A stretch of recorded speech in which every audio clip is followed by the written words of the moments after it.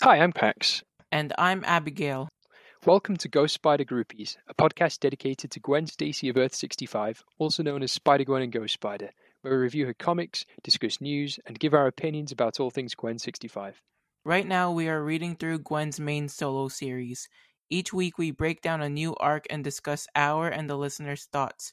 Tune into each episode and come on this journey through the character's history with us, available wherever you listen to your podcasts.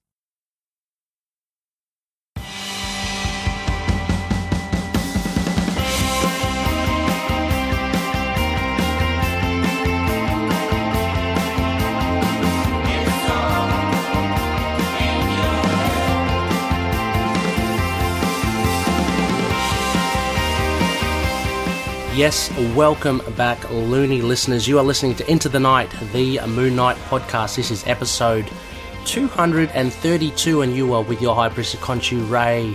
Hello, and I'll be flying solo this week. Unfortunately, some scheduling issues have restricted me getting on a special guest. We're going to have Drew Toombs on. Hopefully, Drew, we can have you on some other time in the short future. But fear not, loonies, a couple of episodes coming your way.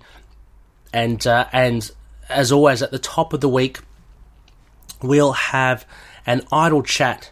And this time around, we're looking at Moon Knight music. So I wanted to just kind of get into, I don't know, I think if you've ever read a comic book or read a trade paperback and you had some music playing in your head as you read it, I'm just wondering what music would you associate for the various volumes of Moon Knight? Each of them are very different in flavour, so that could potentially mean the style and the genre of the music that you have in your head while you read these comics could be very different and indeed. And I thought it'd be an interesting thing to throw out to the loonies there. So I did actually cast a line out only just recently. This is High Priest Ray going fishing. So hopefully by the time we get to some listener feedback, I'm going to pull in my line and see if we have any bites with anyone out there. But look, I'll go through with you, potentially give you some recommendations of some songs that I may associate with the particular titles or the runs of Moon Knight throughout, from the 80s to present. Before any of that, of course, a big thank you to our patroonies, those listed as co-producers and executive producers on each of our episodes. You can see their names in each of the episodes in the credits, and you can also see them in the Patrooni Hall of Fame. I can't remember what I called it. The Patrooni Temple on our website, itkmoonnight.com. Go check it out there, and all our Patroonies are listed there. Thanking you very much, each and every one of you, for your contribution. It really does. I'm so excited. Like, from 2017, when we started this show, up until present day, the things that we've been able to do thanks to you guys helping out, and a big shout out to the community as well. I'm just loving it. It's growing. It's going to get bigger. Look, just steel yourselves, everyone that is part of the community now, steel yourselves. There might be a few more once the TV show hits, but it's exciting times to be a loony for sure. So a big thank you to the likes of Daniel, Drew, Justin, Derek, Kyle, Wayne, Jordan, Josh, James, Anthony, and Michael. Thank you very, very much, each and every one of you. And of course, our two top-tier patroonies are also our sponsors too. So Drooms on SoundCloud and Lurk Music on Bandcamp. Both of these are the monikers of Drew Toombs. Toombs on SoundCloud is dance music produced by Drew, and Lurk Music on Bandcamp, Drew does some horror and sci-fi inspired soundscapes. Also as well, comic book creator Daniel Doing and Fringe Knight, an original indie comic based on Erie, Pennsylvania's very own mysterious superhero. Go check it out, I urge you to. Daniel's doing great stuff. He's got loads, banked that he wants to tell. He's got plenty of stories to tell. It's a great character. and Pennsylvania's own character as well, so that's pretty cool. Check that out too. And finally, Dreamland Comics from Illinois, the superhero superstore, all your back issue needs. More details from all of those sponsors towards the end of the show.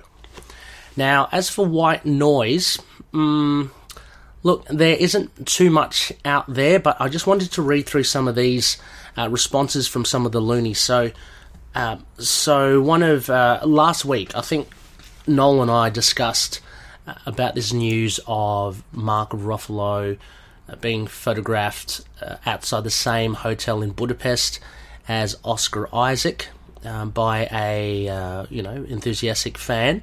That kind of got tongues wagging as to whether or not Bruce Banner will appear in Moon Knight in some capacity.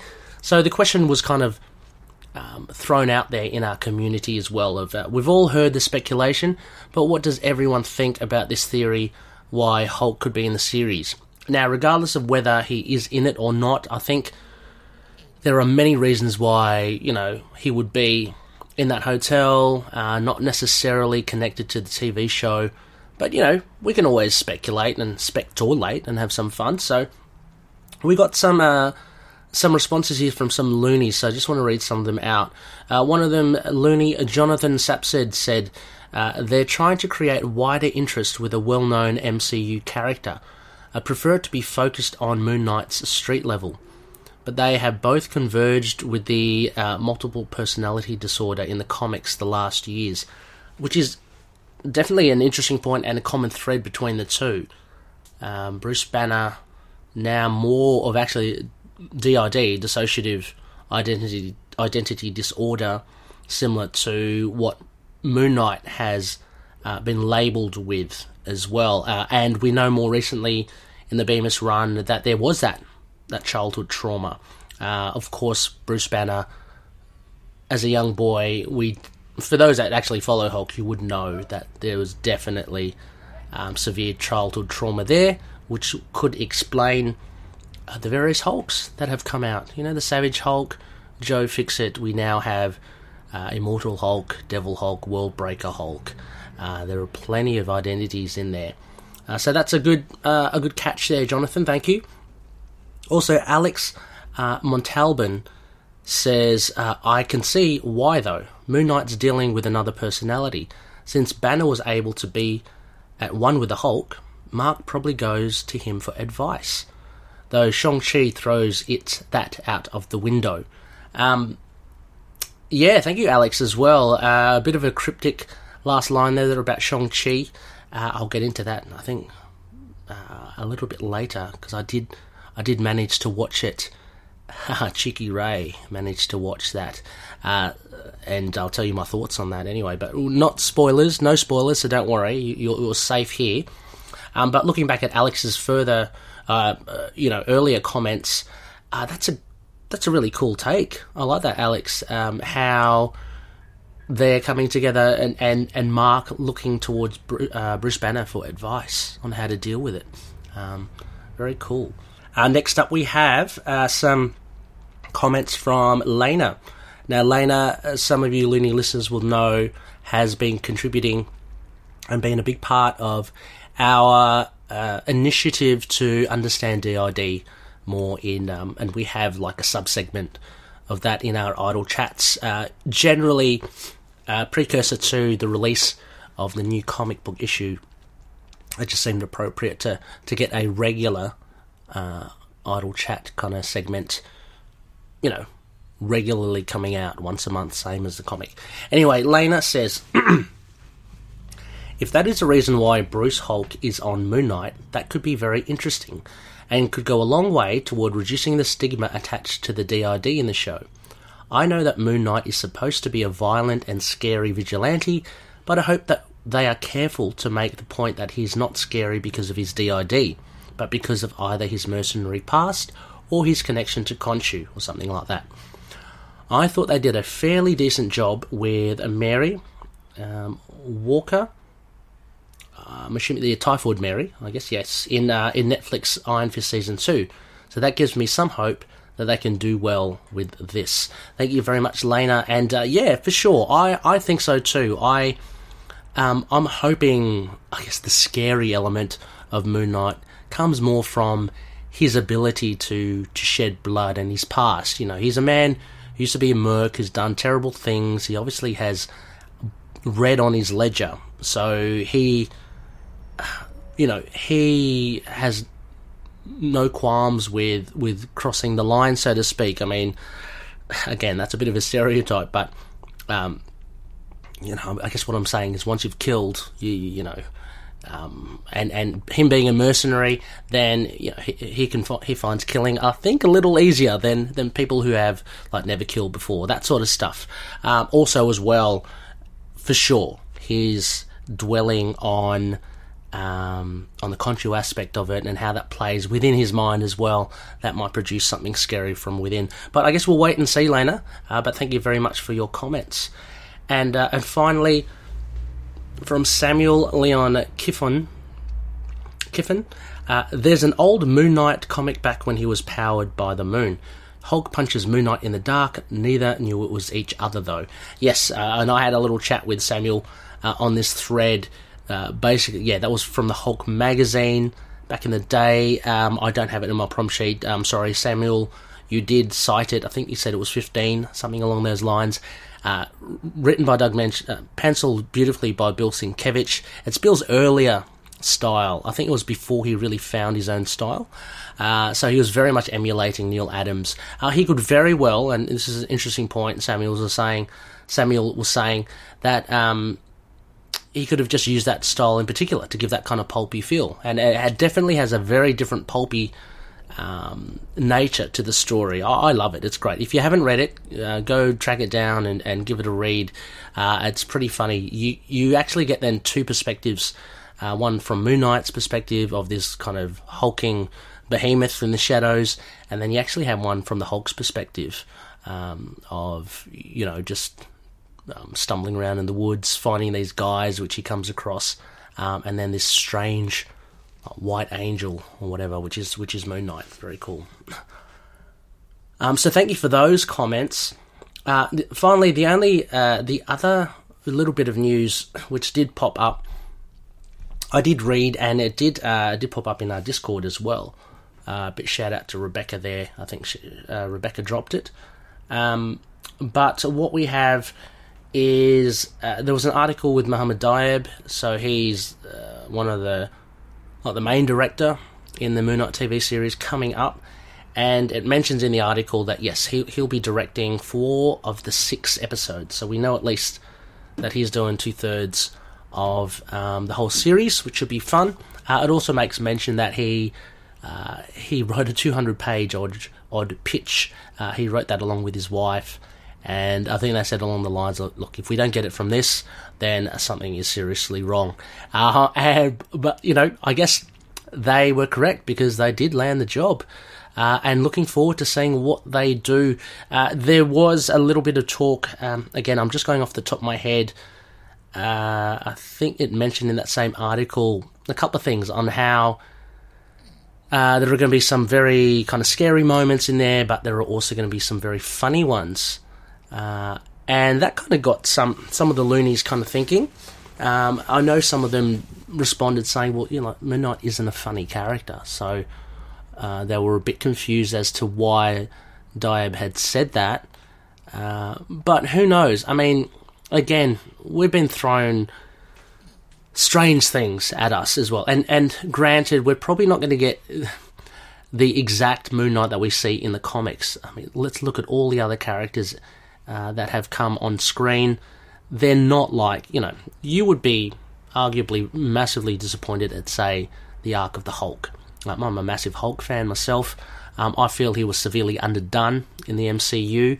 But he had to make way for the likes of the better arcs of course, Steve Rogers and Tony Stark, and even Thor to that extent as well. So Hulk actually took a back seat, unfortunately, and still kind of grinds me a little how he got beaten so easily by Thanos. But anyway, that's just me. I might as well take this opportunity to talk a little bit about Shang-Chi. Don't worry, spoiler-free. All I'm going to say was that I thoroughly enjoyed it. And having read the Shang-Chi comics by Doug Mensch back in the 70s. Look, it's totally revamped. It's not the Shang-Chi that you would potentially have grown up with or been used to, with that more kind of espionage / MI6 vibe. It's very different now, but I'm excited to see the Shang-Chi in the MCU. He's very... I just can't say anything else, but it's a very beautiful looking film. I think the director, Kristen, is that his name? He did a fantastic job. The actors are amazing. Shout outs to basically all Awkwafina, Tony Leung, Michelle Yeoh, Simu Liu as well. Fantastic. That they did so well with it. As I said, it's visually stunning. The action is awesome. It's very much of its own thing as well, but it's so cool to know that it's part of the MCU. So hats off to such a great film. I regard it highly. It's going to be one that I'm going to go to, if ever I feel bored or feel like a fun film. Really good film. But anyway, tracking back, Shang-Chi interpreted very differently, and I'm sure Moon Knight will be interpreted very differently as well. So, look, there's always going to be a little bit of humour. Marvel is known for it. There'll always be a little bit of humour injected in the shows and the movies that they do, but let's hope that it's not, it's not in the forefront all the time. I mean, because of course there is some intensity and seriousness to Moon Knight, which I think Oscar Isaac and the likes of Ethan Hawke will do very well. So, the final bit of news as well was just an article that was released from an interview with Ethan Hawke, and he basically just says the key difference between Moon Knight and Spider-Man. And I'm quickly looking at so he was interviewed in The Wrap, and so Ethan Hawke basically goes through. He basically says the likes of Spider-Man and Bruce Wayne and such is that they have a lot of baggage, that, there's such a legacy to the character that has been shown on screen, that there's so much that you've got to consider and if you're going to interpret that character again. Whereas with Moon Knight, there's literally no baggage unless you count the animated appearances. So Ethan Hawke loved that freedom that this character has given him, and plus it gets to, he mentions as well, like, what does he say, in the 50s, if you're an actor in the 50s, you kind of jumped at the chance to be in a Western because they were such a big thing. In the 2020s, in the 2000s, actors now jump to be part of the massive machine that is the Marvel Studios, or DC, or to some extent some other comic book movies. But that's his kind of justification, I guess, as well, of being part of this big experience and getting his bit to play. But the beauty with Moon Knight is that, it's there's no baggage to the character, and you can interpret it, and which makes it interesting to see what we do get to see. As mentioned, know that it's not going to be a direct adaptation of the comic book character. There will be tweaks. So, please expect that, loonies. We're not going to get exactly what, as I drop my phone, we're not going to get exactly, what is on the printed page. Those are the little bits of news. Nothing else. Oh, geez, I wish there was more. But we'll just have to stay tuned. But let's get on to a Moon Knight and music. So, what I've got here, I've got a little table of all the volumes of Moon Knight, and look, it was all meant to be off the cuff, so I actually haven't got anything written in those tables, just got the list of them, and I was going to just throw them out and see what I can come up with. So, at the very beginning, like the Doug Mensch run, 1980, with that kind of, it's still, I guess it has a little bit of a pulpy feel. But there's, as the series goes along, it's 38 issues long. There's so many different aspects to it. gets grim and dark, with the, what was it, the shooting star, that cult that tried to abduct Jack Russell. You've got some weird kind of horror aspects. Issue 5 was cool.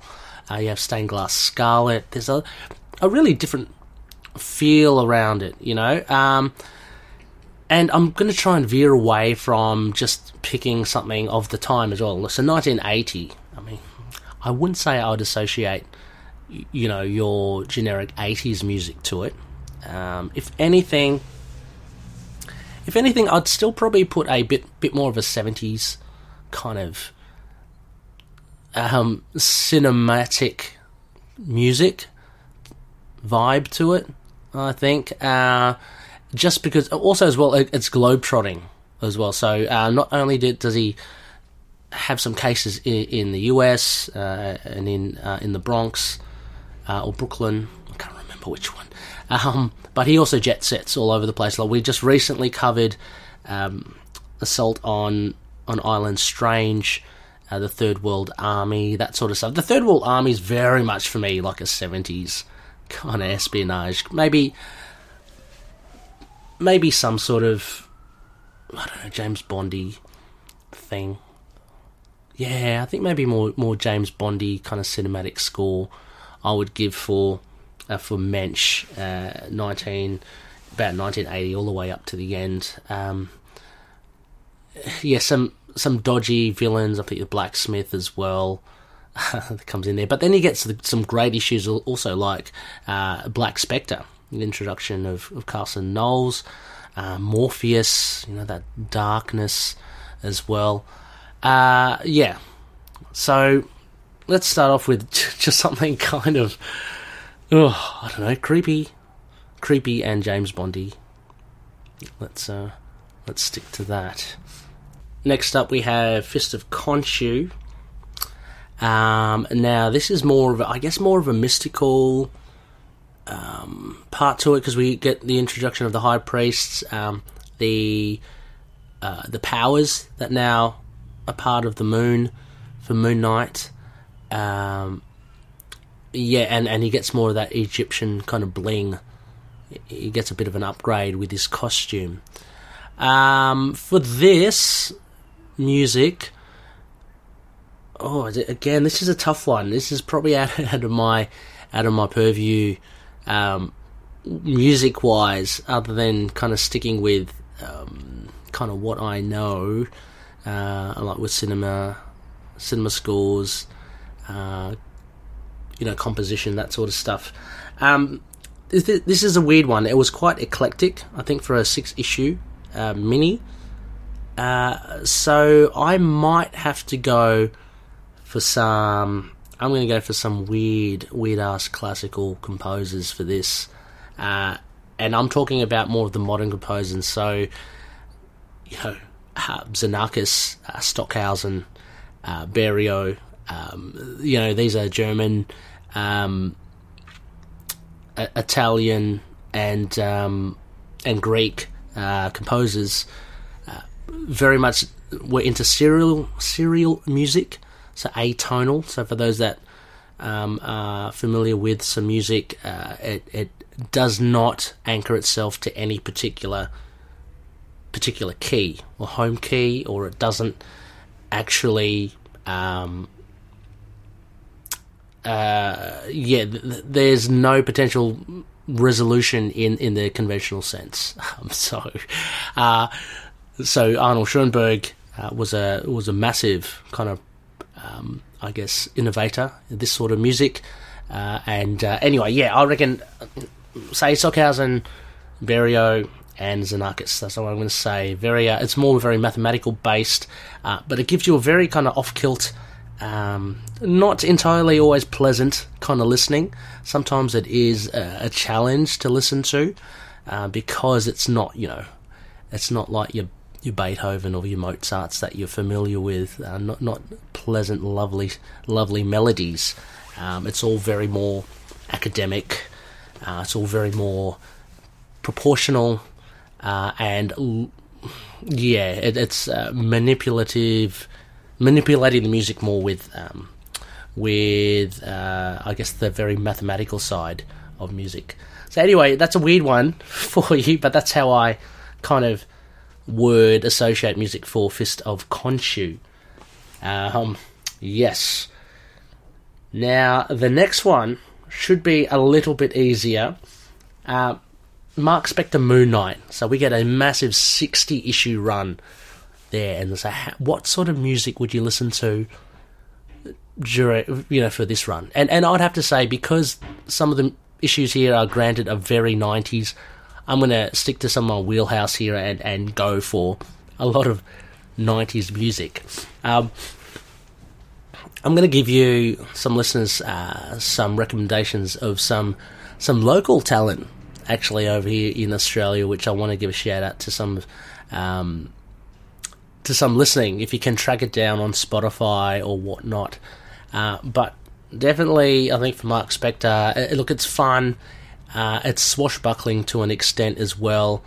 It's kind of, I get visions of, although I don't think it was in the 90s, I get visions of kind of like that Die Hard kind of theme to it with John McClane, just kind of that action-packed adventure. But I think it's got a little bit of a, I wouldn't say dark, it's not as dark as The Crow, so to speak. I'm just thinking of the Brandon Lee film. Definitely is not as dark as that, but it could use with some rock elements as well. So for me, some Aussie bands, big heavy stuff. Crow, which were one of my favourite bands, definitely worth checking out. I think they would fit really well with Mark Spector Moon Knight. Look, just flashing through in my head some of the issues, whether it be the Acts of Vengeance or Frenchie's Killer Shrike grudge match, or Mooney's team up with Ghost Rider to go against the Cult of the Moon, or towards the latter part of it, the Infinity War crossovers with that multiverse, or Mark's Affliction of a Decaying Body, all that sort of stuff. For me, very embodies very much the 90s, and it gets really weird at the end, of course. So, maybe a bit of, I don't know, a bit of Rollins Band in there.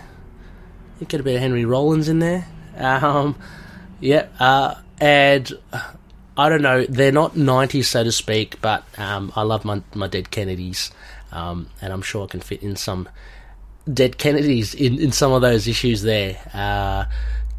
Maybe, let me think, not so much a troll of Mark Spector, but perhaps that the ones with that dude that looks like he's a rip-off of the Texas Chainsaw Massacre. I think his name was just Chainsaw, which was very, very odd. But there you go, Mark Spector, very, very 90s. I'm trying to think of some 90s bands, not so much mainstream, but they could. No, look, I don't know. Otherwise, I'll just rattle off some other ones. But those would be good. Next one would be Resurrection War. Now, for this, I thought, just with the look of the art, and for Doug Mensch, and this kind of thing about Mark coming back, and it's all a bit kind of really kind of weird in that sense. I would tend to kind of go towards something like The Cure for this. I don't know if anyone are fans of The Cure, but I think they'll do really well for that kind of vibe of a mini-series. Tommy Lee Edwards' arts and colours from, I think, his wife or his sister. Very good indeed. And this kind of, I guess, the ambiguity of Mark coming back after he died at the end of Mark Spector Moon Knight, just gives that. I mean, The Cure have that kind of, they have that otherworldly vibe to an extent. So, so that's for Resurrection War. I'll give you that one band for them. As for High Strangers, oh my gosh, that's a weird one. That's very, a very strange tale as well. Again, I'm looking at Loch Ness Monsters, UFOs. It's bonkers, again, to use the same description as what Rebecca and I had mentioned when we reviewed this. This would be strange. I would... strange. What would I give for this? Maybe The Doors? I think, because it's just a bit weird. Maybe The Doors and a bit of the latter-day Tim Buckley Star Sailor kind of... I think it's Star Sailor and Lorca, where he really starts to experiment with his music as well. I don't know if anyone hasn't listened to Tim Buckley, the late great father to the late great Jeff Buckley. Do yourself a favour. He died way too young, 24. I think his last words were "bye-bye, birdie." But big friends of Jim Morrison, had an amazing voice. If you thought Jeff Buckley had a good voice, Tim Buckley's range is just amazing. And he was so diverse. He released so many albums as well, I think 12 plus. This is from a 24-year-old and a very short career. So anyway, the latter stages of Tim Buckley's work there, where he gets a little bit more experimental, I reckon there. Or maybe, I'm going to say the Velvet Underground as well. A bit of Lou Reed and a bit more of their experimentation too. You can tell I kind of like that kind of music, because now I've just got in my head Sonic Youth, and I'm trying to fit them in somewhere. But anyway, maybe they can go into the Mark Spector Moon Knight bundle. I'm not too sure. Next we have a big one. We have the Charlie Houston run, 2006. For this would have to be kind of a bit more on the heavier side, heavier and darker. And I'm going to give an Australian example as well, just to recommend out there as well. There was a band called Mark of Cain, very heavily influenced from Henry Rollins, I dare say, the vocalists. They were three-piece, made a whole heap of noise, a lot more noise than three people should be able to make. I'd give them a go for the Houston run. Maybe Helmet, really great band as well. I like them too. Just kind of heavy-ish. I wanted to mention Alice in Chains somewhere. Just totally forgot that. So maybe we'll bundle them back in the 90s as well. Maybe a bit of Alice in Chains in Mark Spector Moon Knight too. Very kind of situational or chronological. But yeah, the Houston run, needs some oomph. And I know a lot of loonies love that run. So looking to those heavier ones. I know there are a lot of heavy metal fans in our community as well. Unfortunately, I do not have that much knowledge of that genre, so I cannot speak to it. Pantera, is that outdated? Let me know, listeners, let me know. Similar with the Benson run, so Benson came straight after, looked very similar to the Houston run, but we do see Moon Knight going down south. But we also see him in God's Country, tackling on the Black Spectre. There are some weird and wacky adventures there. Highlights Tigra with, or is it Bushman, Khonshu / Tigra, recline there for Moon Knight. There's Mark putting on a face in the bathroom, and Marlene walks in on him. Some crazy, crazy stuff there. Then there's the Toltec, is that it? A Toltec? Oh gosh, okay. That Mayan, we never really got to see more of it. That killing machine down south, and with the Zapata brothers, the Mexican wrestlers, they were cool. So all very, very kind of very cool little run there. There's also the Texera artwork, that sort of stuff. Dark Avengers, all that sort of stuff. Similar to, I think, Houston, it would require a little bit more darker, heavier kind of music, and for that, maybe I'm showing my head when I'm going for all the 90s. I was about to say maybe some Soundgarden or some Audio Slave for that. Also, I don't know, with the... I was going to save it for later, but I might... No, I'll save that one for later. I was going to say, with the Down South version, you'd probably want... I was thinking maybe a lot of potential Robert Rodriguez scores from his movies. Is it Desperado? That sort of stuff. I used to watch a lot of his films because he was a bit of a flavour back in the particular day. I think when From Dusk to Dawn came out. But anyway, I'll give that a go for the Benson run. Again, looking at heavier rock bands. I just want to pick a good one here for you. I'm drawing a blank, so we'll just leave it at that. Okay, Vengeance of the Moon Knight. Look, there's a little bit more fun involved in this one, and it comes across as a little lighter, although it still has a lot of kind of violent tendencies. So we see the likes of, cameo of Deadpool. We see Crawley being hit on the head and losing his articulate nature and then just speaking kind of like streetwise. Then he gets hit again. We get the carbonadium armor holding up the building and Moon Knight fighting in his underpants. So there's a little bit of fun in there. We get Sentry, all that sort of stuff. So I'd say high octane, just pure kind of rock music for this.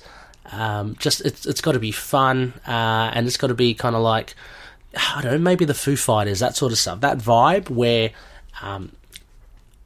they don't take themselves too seriously, but they do their craft well. They do their rock well. So anything to do with David Grohl, get him in there. Great songwriter, good tunes. I reckon Foo Fighters would probably suit that to a T. But you need that kind of actiony element. So Vengeance of the Moon Knight for that. Then we move to the Bendis run. Strange, the Bendis run as well.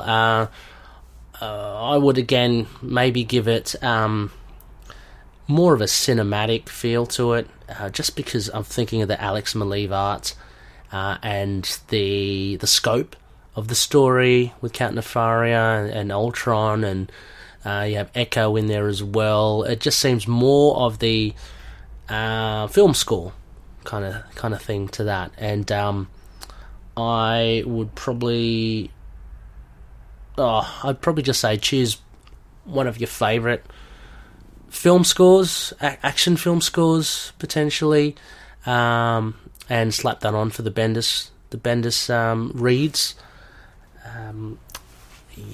Because I think that would. I mean, there's some action in there as well, but it's more kind of like an undercurrent in the music, something that's always kind of on in the background as these scenes play out. So for Bendis, I'd say that. Then we kind of get Wood, we get Ellis, Wood, and Bunn. And look, I'm going to lump them together. I know they all have their three different takes, different stories, different arcs, but they did come really quickly one after the other, and they're always they're collected in the trade paperback in a similar looking format, so they kind of seem like a set. I think this is kind of easy-ish in the sense, I'm going to have to split them up anyway.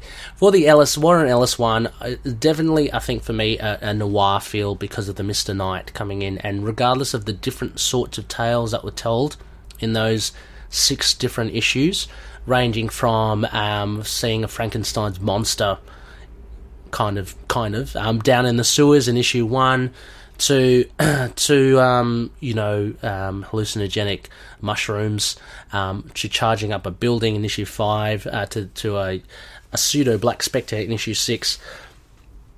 It all has Mr. Knight as being a very confident and self-assured character, but just the fact that introduction in issue 1 with Detective Flint and the other police officers with Mr. Knight, I think it just gives that edge of some kind of film noir saxophone, just kind of jazzy kind of feel to it. So I would suggest them. Sticking to the jazz and the strange, with Woods Run as well, that kind of run in the middle before it's capped off with the Bun Run. I would give that. There's an Australian jazz band called The Necks, and they just build these soundscapes. Again, it's just three guys, all accomplished jazz musicians, piano, bass, and drums, and they do this kind of their tracks are like 23 half-hour long tracks. They just build and build and build on sound, and they riff off each other. Some of it's kind of like a repetitive rhythm, so you kind of almost get into a trance. And I would give that to the Wood Run as well, because definitely he's delving into his psyche in that run. So I'd go for that. As for the Bun Run, which is a bit more, it goes kind of back to the Ellis vibe, but there's a bit more supernatural horror elements to it. I would go for what I'm going to go. Okay, I'm going to go for another Australian obscure band, and if you can find them, please do. They're a band called Vicious Hairy Mary, and their type of music was kind of rock, but they described it as like nightmare rock. So the guy would always sing through like a megaphone. He put on this kind of voice that made him sound kind of scary, like a circus ringleader / porcelain doll, / Chucky. So there was very nightmarish music. But they also did some really funny covers. Like they did covers to the Spanish Flea. They did covers to I think it was the Simpsons theme. But all as if you were listening to that in a nightmare. Really scary stuff. But I think that would do well with the Cullen Bun Run. Again, listeners, if you know of any music similar to that, I'd love to hear it. Like, please give me those names, because Vicious Hairy Mary for me were the only ones doing that to some extent, and I can't think of any other band that would do that kind of style. I love it. Okay, we just got some trouble outside. I'll just wait for them to pass. Oh, it's like they've stopped outside our house. No, they haven't. Anyway, we're nearly there, listeners. We've got the Lemire Run. Now, the Lemire Run, I think is great in the sense that it's so internal, and it ranges from many things. You see Mark's childhood. You get the personalities with the different artists, which is a fantastic component. With Small Word, James Stocco, Wilfredo Torres, Francesco Francavilla, that sort of stuff. And you get a retelling of his origin as well as that weirdness of having the other void or the overvoid as like a vessel from a parallel reality. So it kind of gives you a different sense of where Khonshu's from, like more alien in that sense. I would choose something like a very progressive rock soundtrack for them. So I'm thinking, again, this could be making me so dated. Mars Volta, something like that, where it's rock, but they do explore more soundscapes, and it becomes a little bit more epic as well. So that would be for the Lemire Run. Finally, last two actually. The Bemis Run. Bemis Run's easy. I'd stick punk in the Bemis Run and rock as well. I'm going to easily say anything. Max Bemis's. I'm going to say. Where should I fit Delita? Delita are great friends of the show, suppliers of a fantastic music on our opening theme.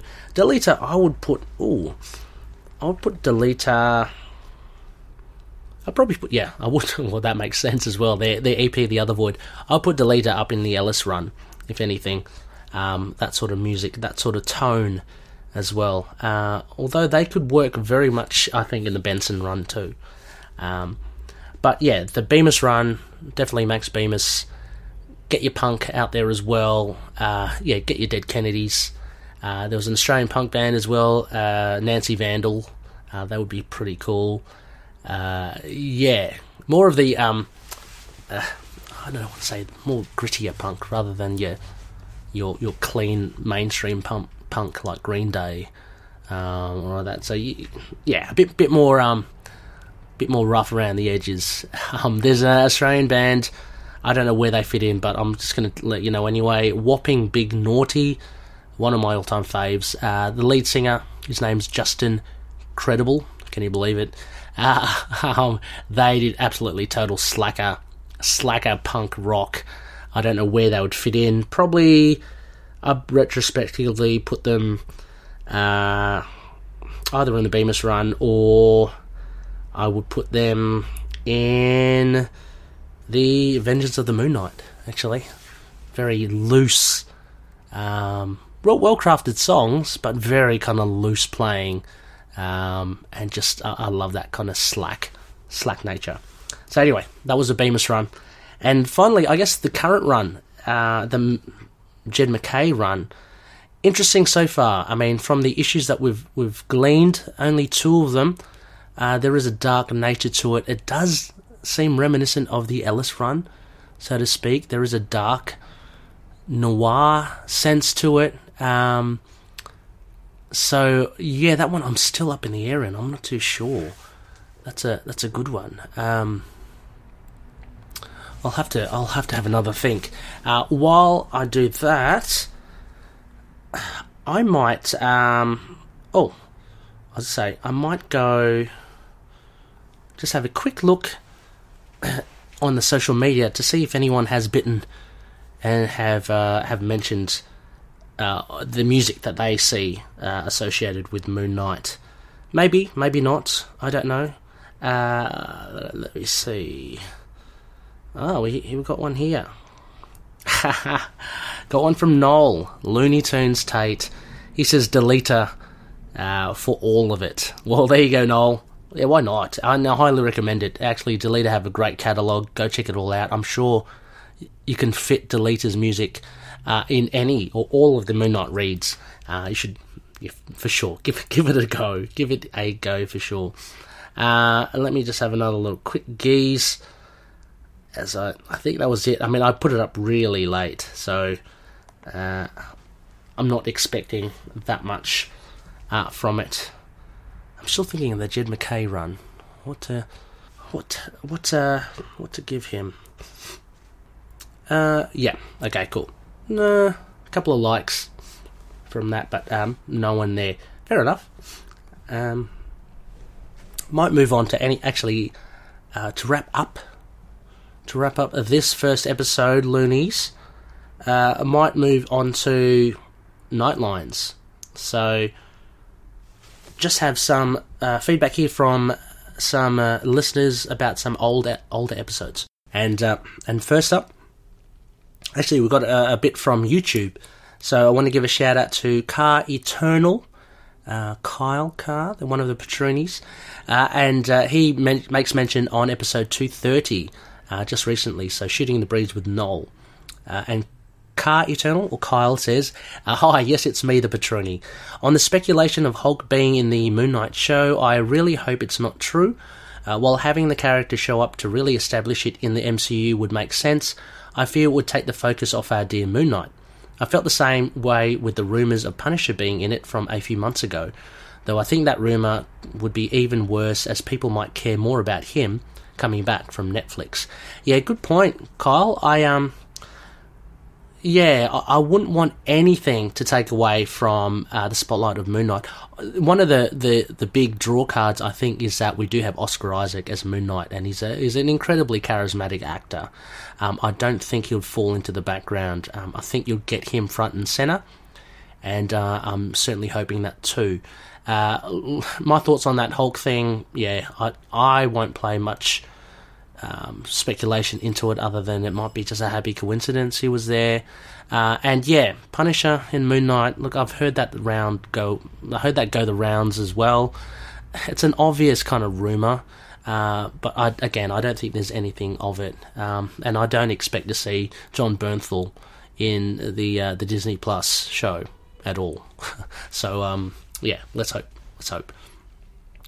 Another one from commenting about episode 230. It's from CMK7. Beep boop, beep boop, boop. So this is Chris talking about Shooting the Breeze with Noel. Great coverage of all the tidbits of news out there, guys. The Spider-Man trailer does look promising. I'm excited to see what they do with it, especially with all the rumoured appearances.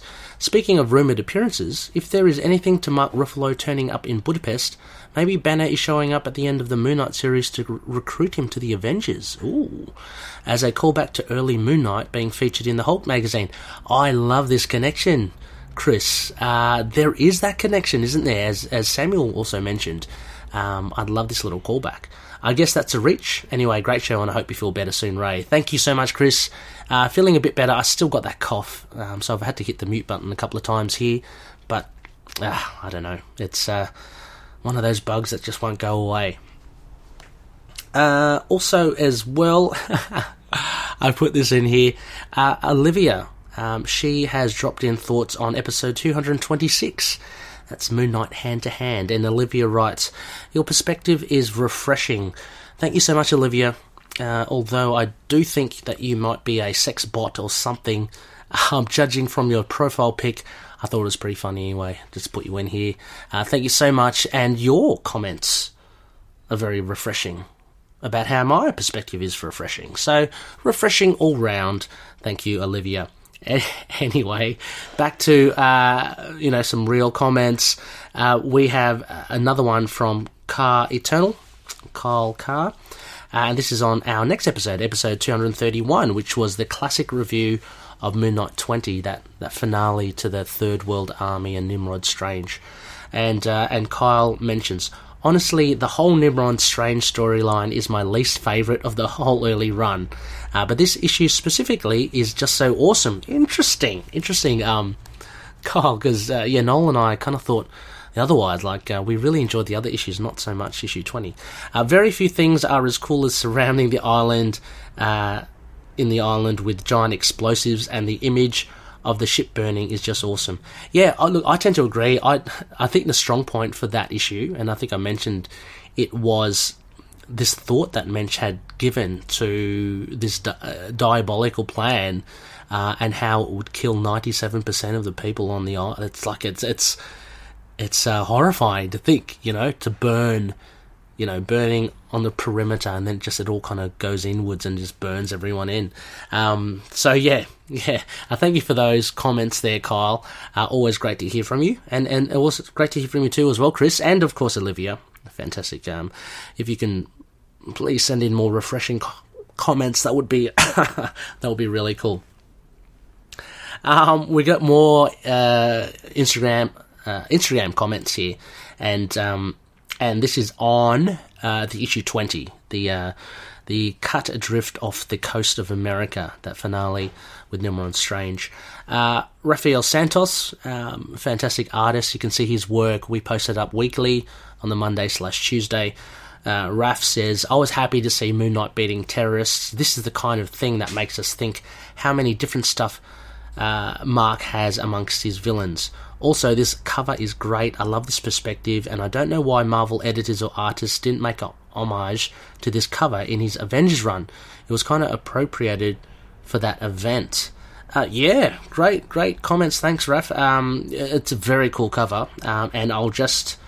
oh no, I won't say. Oh yeah, look, I'll just tag along another comment from SK Metal. Says great cover, taps into so many things. So yeah, the cover's very striking, and yeah, beating terrorists, a lot more kind of, I guess, appropriate in recent times, which is cool. And we do see that with Moon Knight anyway. I mean, mostly just kind of grounded street level villains, and Nimrod Strange. Well, albeit normal, if you put him in his Arsenal gear, he just becomes an idiot. And we've got some Final comments here. Make Mine, Moon Knight. Nimrod Strange has MCU potential. Love this arc. He does. I think he needs a reboot of his costume, though. Anyway, Make Mine, Moon Knight continues. Seeing Marlene go undercover and hold her own. She's my top pick to replace Mark as Moon Knight, if it ever came to it. Close second is Ray from the Houston Benson series. Great thoughts there, Make Mine, Moon Knight.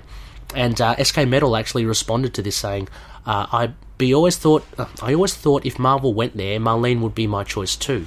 Houston showed us just how capable and violent she could be too. Yeah, she's definitely can hold her own, and that's again one of the things I loved from that Nimrod Strange arc. It just showed her kicking ass, and she's done that many times as well. There's some instances. I loved it. There was this like Jeep car chase in Mark Spector Moon Knight, which she pretty much takes control of. I just love seeing Marlene in action. She should be more in it. I hope we do see that in the TV show, but we'll see. Anyway, Loonies, that pretty much wraps up this Ray Ramble for the Idle Chat. Thank you so much for sticking by, and hopefully you got some recommendations for some music there. I'll try to put them in the show notes if you ever are interested. Also obscure Australian bands, if you just want to try something different. And also let me know what music you would put to these different runs as well. I've got the post up there, so maybe in a future episode, if it does fill up with some comments, I can read it out and we can share our musical ideas. But a huge thank you. Next episode, later on in the week, I will be looking at... it'll be a waxing crescent. So, returning to a Lunapic modern comic run review, and be looking at Moon Knight Volume 5, Issue 13. Now, we've covered this a few times before already, the uses of restraint. It's a fantastic issue. I'm going to have a revisit and see how it all pans out. I did have... Where is it? So previously, if you look at our episodes 43 or episode 96 or episode 171, we actually did an audio reproduction of the whole issue. Go check that out. Maybe listen to that and get familiar with the issue, or read it and come back later in the week and I'll discuss it at length. Anyway, thank you very much, Looney listeners, for all your attention, and I'll catch you next week. Oh, not what am I saying? Ray, switch on. I'll catch you later on in the week for our Lunapic Modern Run review. Alright, catch you later. Please consider checking out our Into the Night Patreon page on patreon.com/ITKMoonKnight. There are plenty of incentives there, like uncut material, bonus episodes, and more, and any contribution will help expand the show. We're sponsored by Fringe Night by Daniel Doing, and you can support his Patreon page at patreon.com/FringeNight27. Also, Tombs by Drew Tombs can be supported via his SoundCloud website on soundcloud.com/Tombs with a Z. Drew Tombs also produces horror and sci-fi based music on Lurk Music. That's Lurk Music with a CK. And you can support his music on Bandcamp at lurkmusic.bandcamp.com. We're also sponsored by Dreamland Comics, the superhero superstore. Use the code MOON to get a promo of 20% off any online back issues. Finally, we're part of The Collective, which is an informal network of like-minded podcasters. It's a repository of ideas, and we also like crossing over and supporting each other. Please check out all of these shows in our show notes under The Collective. Moon Knight and affiliated characters, stories and events are properties of Marvel Characters Incorporated.